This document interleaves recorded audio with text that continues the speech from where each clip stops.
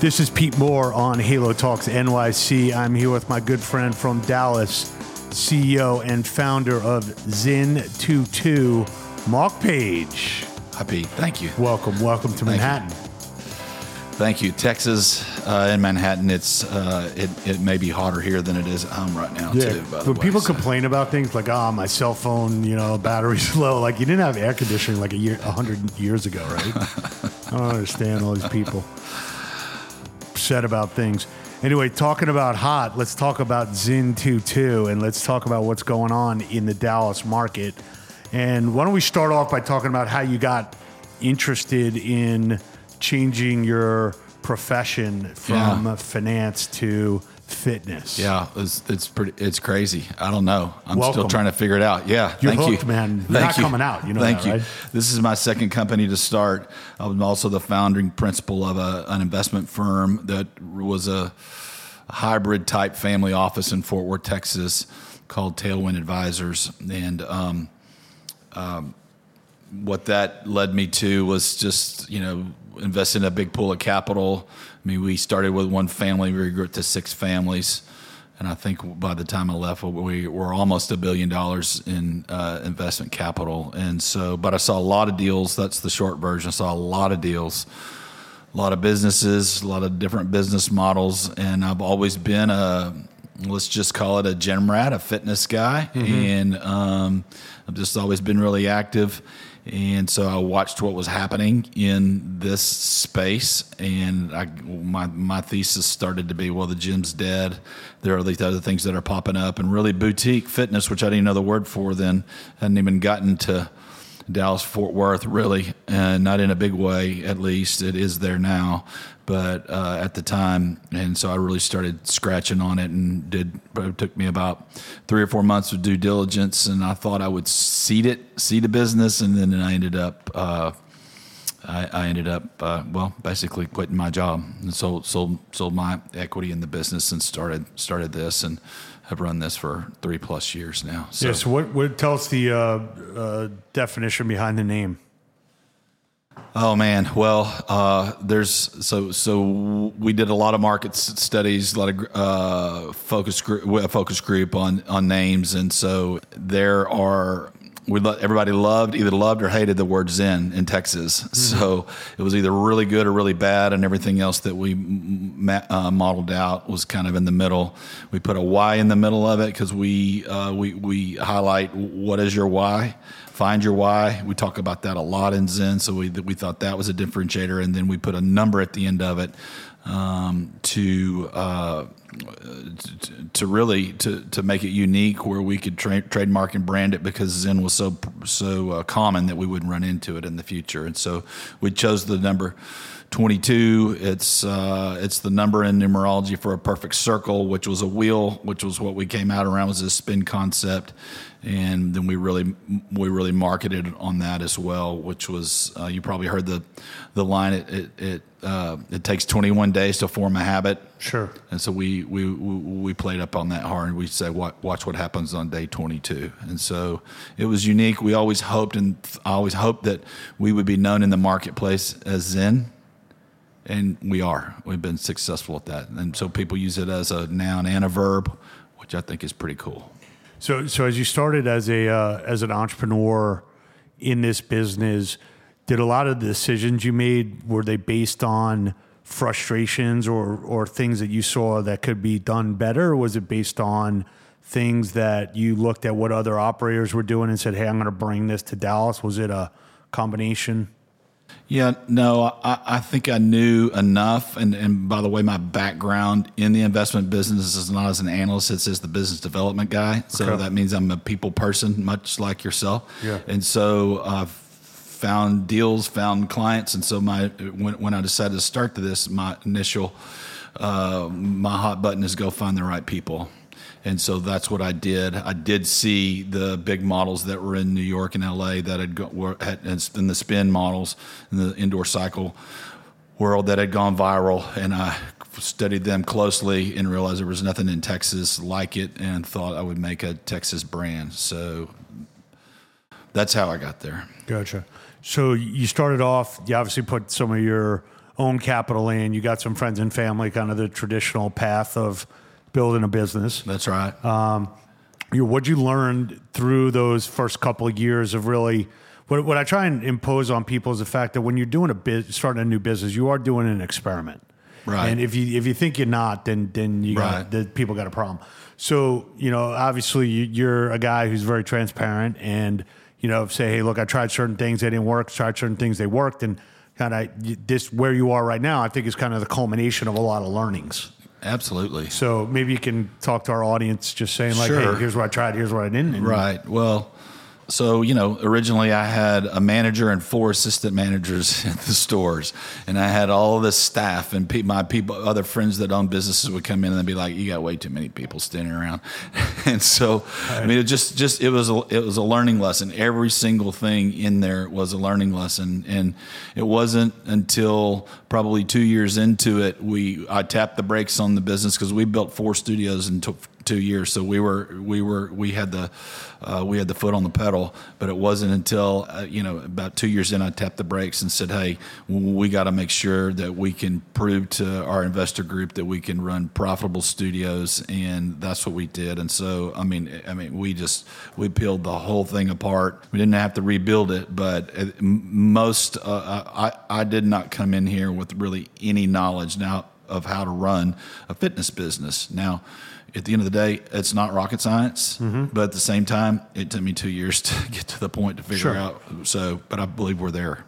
Yeah, and in the pending growth equity raise, I mean, this is really this is now a polished machine. Absolutely, and it's going into other markets potentially outside of Texas as well, where you feel like there's opportunity where some of these bigger brands might say, well, that demo is not big enough, or that population's not right. Or what have you. I think we've proven that with our first store in Fort Worth, Texas. We've got 2 in Dallas and 1 in Southlake, which is a wealthy community by DFW Airport. But our best studio is in Fort Worth, Texas. It sits right next to which nobody would ever come, no big brand would ever come in. There's still 1 million people there. And there's a private university, TCU, that's about a mile from us.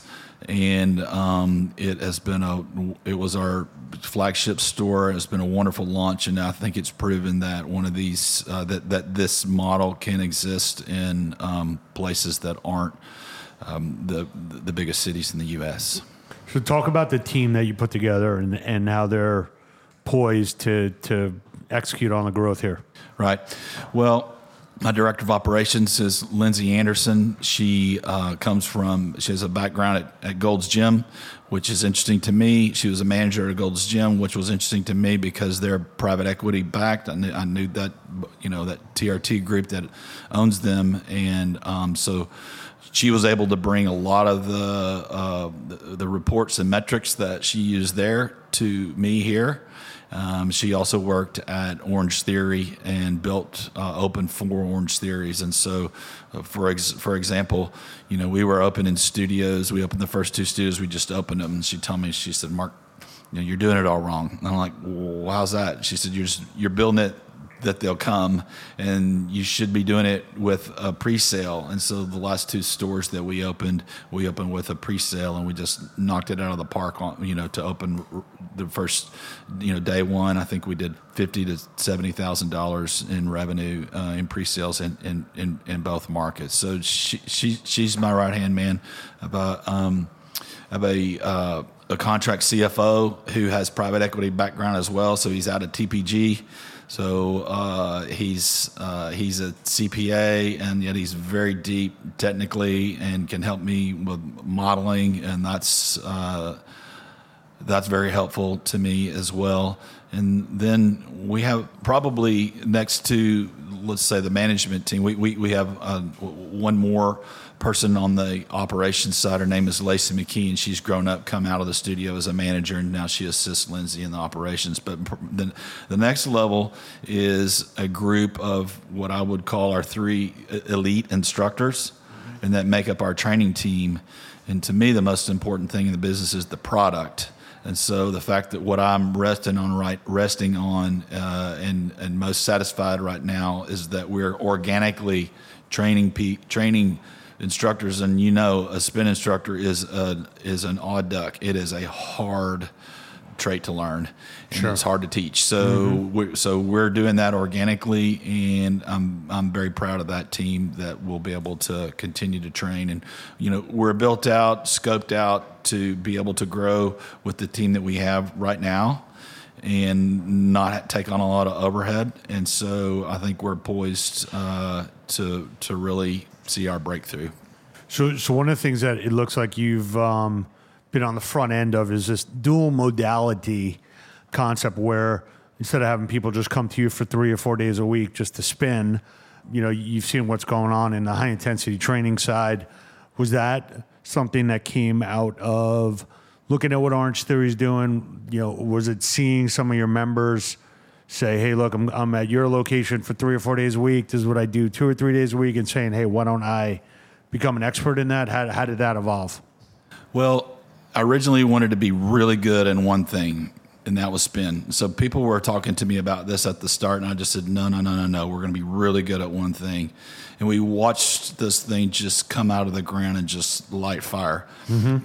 Then I watched and found out what the real attrition rate in this business is, right? And it's not good.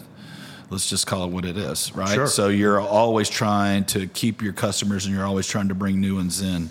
And so I watched the evolution of our most avid riders come through, and you know, and a year and a half later, it's a different group, and then they're different faces, and I realized how this is going to go. And so I also realized that they were doing something else. Mm-hmm. So I set out, took my team with me. We went to New York and LA. I bet we've been almost 10 times, either individually or as a group, in the last year now. And every time we go, we'll do 1 and sometimes 2 workouts a day. We've seen every cool HIIT workout in New York and LA, I think. Mm-hmm. And we've taken the best parts of those, and we've brought it back to in our own program. And it's launched, and it's really good. So I've been doing this now 19 years, mm-hmm. and there's obviously a lot of smart people that have been trying to fix the attrition. And I had an interesting conversation with CEO of a billing company, ABC Financial. And he's like, look, people got to stop focusing just on the attrition, because if I was a restaurant, you know, I got to hope that 500 people buy something today. I don't know who those 500 people are going to be, but I just know that on average, I got 500 people coming. And no one asks me when I look at that restaurant business, are those repeat customers or not? So the question is, like, as we go forward here and the choices that people have continue to proliferate, you know, the question might be for investors and for entrepreneurs to say, let's not focus on, you know, the attrition rate. Let's focus on how many people came in. They seem to come in every day. I got 300 people that spin. They might be different. They might decide they want to try CrossFit this month. They might want to try Orange Theory, but on average, there's people that are cycling through, mm-hmm. getting fit, and they want to try a lot of things. Like if I was to get locked into like an Italian restaurant, like, so how many times did I go? Is that a relevant question, or is that? No, it is. I think there's two prongs to it. One is your product has to stand on its own. Your product has to bring the people back. Correct. Right. Correct. And the second part of that down that path is, I believe you have to be innovative enough to where you're giving them options, and just even kind of different amenities, and might even be sidebar revenue streams for you, mm-hmm. shake bars. You know, things like that we can put in. I mean, we're putting an infrared scanner inside our studios, 2 of our studios right now to test it, and I hear it's working great, and a couple on the West Coast. Talking about like a 3D scanner? A 3D scanner, absolutely. Oh, okay, for body. Yeah, yes, so they can see what's happening to them, sure, right? Sure. So you that's one leg of the stool. Then the other leg is that with this, what we're doing is you have to be committed to marketing to bringing new people in. Right. So the product and the studio has to stand on its own, and I don't think that people look at the number 2 enough. And correct. So That's how I feel. We have really done everything we can to put technology on marketing, and so that we're always selling to those new faces to bring new people in. So you've gotten a lot of awards in Dallas. Obviously, there's some really big players there. So I feel like your Zyn kind of punches above its weight, or maybe has a footprint, a psychological footprint that's bigger than the actual footprint. So what have you done to create that, or is part of that just kind of like once you get the flywheel starting, people are talking about it? And yeah. How's that grown? A lot of it happens on its own, but we use social media hard.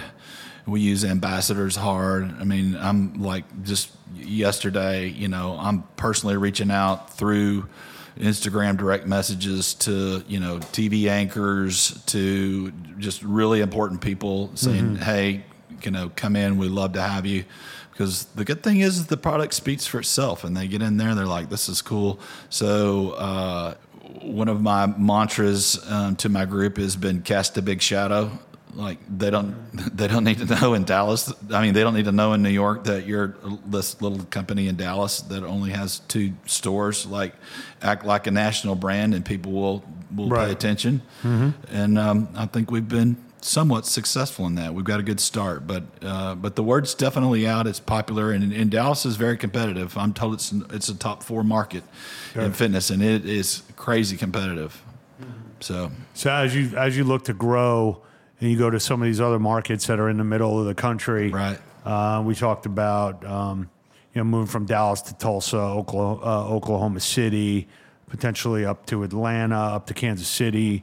Those other markets, are those areas where you see what your brand stands for? Is that there's a market demand for kind of clean, fun, get results? Oh yeah, coming out of Dallas. Absolutely, and we get an email a week from somebody coming from Oklahoma saying, "When are you bringing Zyn here?" We get them we get them from all over the place too. So but I do think that there's this great market that's through, I don't know what we call it, the heartland, the Bible Belt. I don't know what you call it, but the same type of people that Zyn is resonating with in Dallas Fort Worth, and they don't have anything cool in their city. I mean, They might have an Orange Theory, and they might have a cycle bar, and that would be the extent that they would see show up. So when you talk about some of these church rides that you're doing as an example, talk about how that differentiates you, and what kind of testimonials on how people feel about that. Sure, yeah, we do a ride in all of our studios. We do a ride every Sunday, and we call it Sanctuary, where we ride to inspirational music. It's like our own little worship service, and it's just it's a way for me to personally to express my faith, and people like that. I think that's the type of market we live in. I'd say it's kind of the Chick-fil-A model of the fitness industry, and it works. I mean, I've heard that Chick-fil-A does 20% more business than the next competitor in only 6 days a week, because people love the brand and they love what they stand for. And so we do that, and we just had people so first of all, we in those classes in all 4 of the studios, they're free. They're sold out. They're the first ones to fill up. They're wait list, and then that just also goes viral in its own way. On social media. It's like, hey, we like people saying what they stand for. We like a company, putting this out here like this. And so it's gotten its own type of momentum and groups behind it. And I think it's also helped us form the culture inside Zyn. I mean, our mission statement is making a difference in the lives of others, one beat at a time. Beat as in the beat of the music, and the beat is in a heartbeat. And we're watching it happen inside our stores every single day. And I think that internally the culture is really resonating about, hey, the world's broken, the world's hurting, and they're coming to our studios every day for a release. And anyway, I think it's pretty cool. Yeah, and then from an investor standpoint, as you've laid some of the groundwork for the growth, what are you seeing on the side of landlords that either know about you or that are courting you to come into new locations? Yeah, that's a good question. Because I think the market's changed completely. It over is, the last couple of years to our favor. The hardest part about getting started in the business was getting some good leases.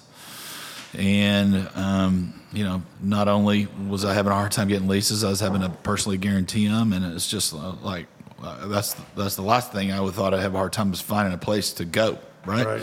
Sure. But we did. We got some good spots, and now that pendulum has swung, and it swung back to us where our phone's ringing.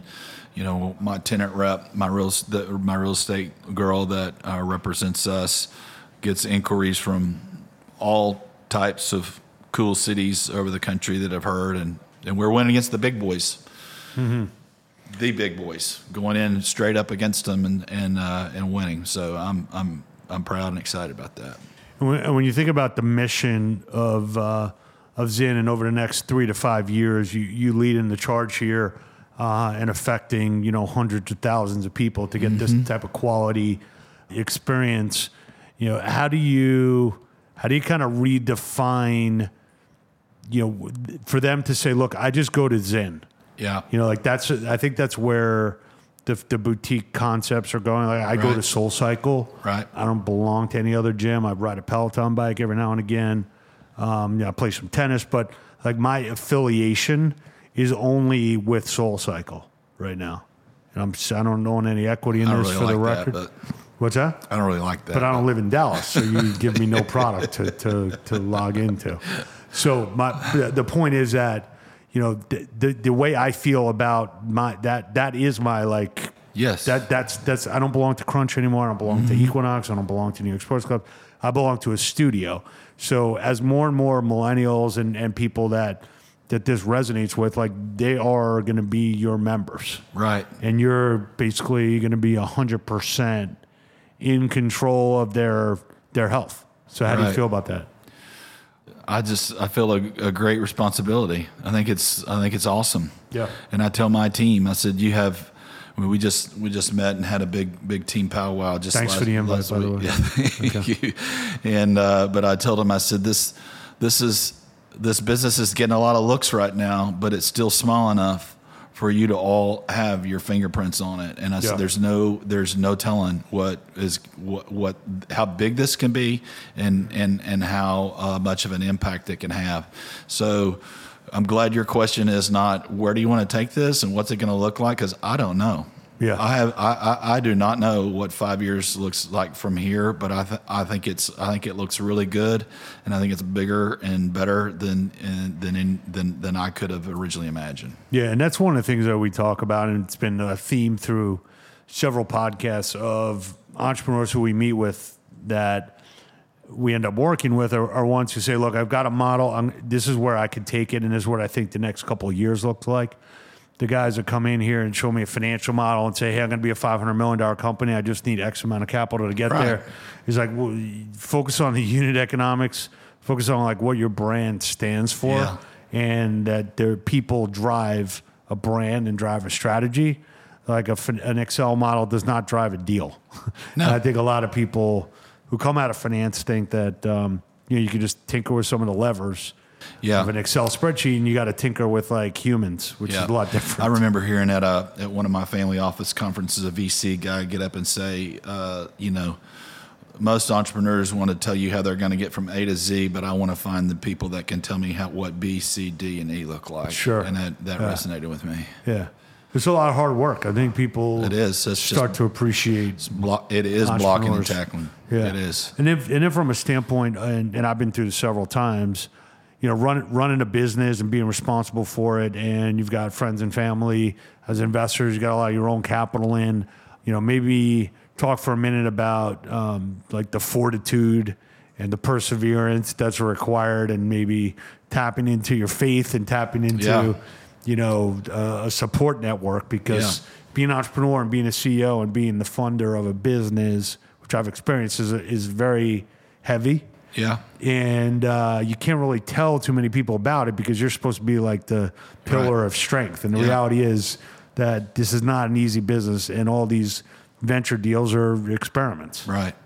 Oh man, you're going to pull it out. So let's bring it. So that's true, and that's heavy. You sit at the top, and it's you remember growing up, all the things that now maybe that your dad was harboring, but he didn't tell you because it wasn't right for you to know, and he kept you from that, and that's for a lot of ways that's the position that we sit in as leaders and business owners. And so we are doing things that nobody needs to know. We're funding things when, and I'm blessed that I have been able to do that and keep the business going in lean times and just times. I mean, there have been a couple of turns, and I think every entrepreneur's had them. There's a couple of turns and there were watch outs, and I mean, I think any small business can say we should have been dead a couple of times, and I'm probably one of them as well. And so I'm blessed to have been able to get us through those. And I do think that you asked about my faith. I think I've been given this mission. I don't think I would have had it laid on me as heavy as I did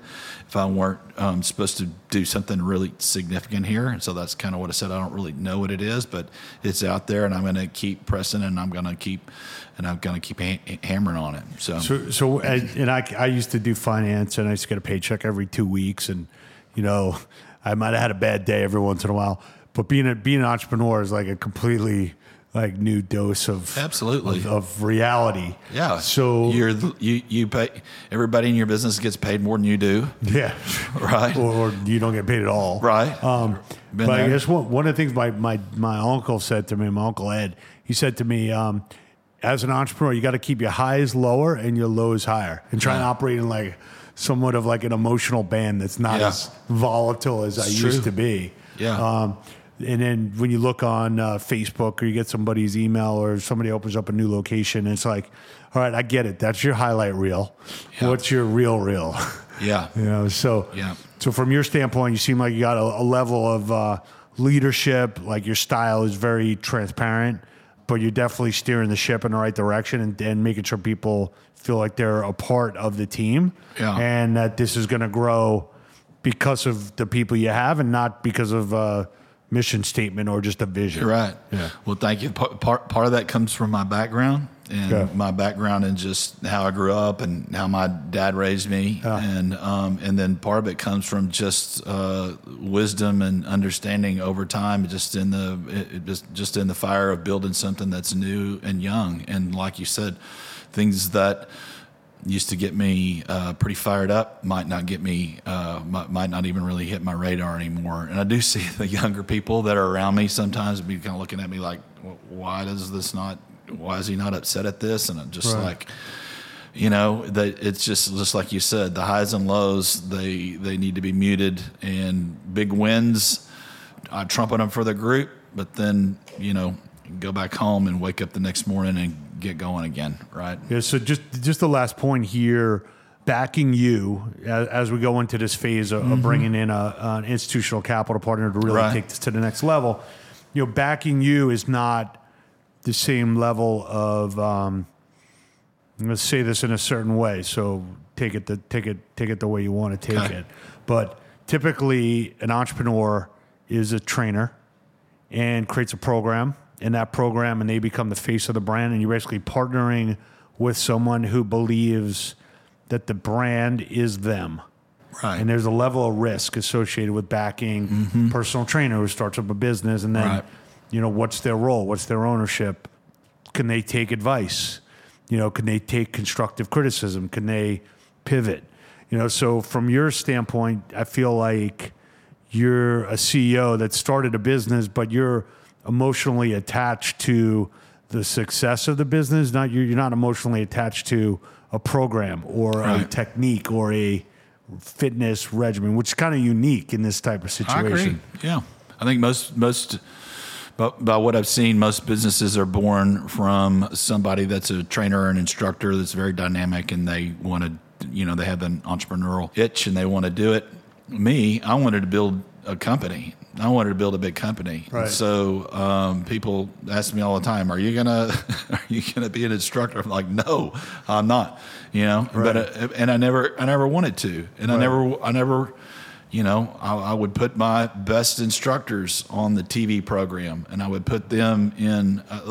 To me, it never was about me. I was there to be the leader, but that's not what it was. I just want to highlight that, especially for potential investors that we're talking to and people that are potentially going to work for you in the future, is that in a situation, we've been investors in this, we've been advisors, where you typically need to bring someone like you in to work with the founder. Yeah. In this case, you have all the benefits of being the founder without the you don't need to be the face of the brand. You don't someone's not taking the risk that you're going to wake up one day and say, you know what, we got to take these bikes out and we got to put in aerial yoga because that's my new thing. So I just want people to realize that when you look at boutique fitness concepts, it's usually homegrown. Right. And now you're asking that instructor or that diva or that, guru to now run a business. Right. They're two different things. Totally. You can run a class and you can run a business. Right. So can't necessarily do both. No. Good. And I understand that. So thank you for that. And I do think that I'm in the right place. I think all of my business background and my passion for fitness has led me to this, and I think I'm really in the sweet spot. Am I the right person 5 years from now if we have 50 studios, or I don't know, but I'm the right person right now, and I'm up for the challenge. Well, I think your growth plan is to grow when it feels right and when the opportunities are there, and not to grow for the sake of growing. No, we don't have to force anything. Yeah. Well, you got the unit economics down now. You got the dual modality. You got a strong team. You got a great haircut. Looking great. Thank you for coming to the city to see me. Thank you, buddy. And we're looking forward to partnering up here with you through Integrity Square, getting this growth equity raise done over the next couple of months, and then hitting some new territories. And I just hope I get invited to the grand openings. Maybe a little red carpet. Absolutely. The carpet. We'll make that happen. All right, excellent. Thanks for coming on. Thank you, Pete. Awesome. All right, bye.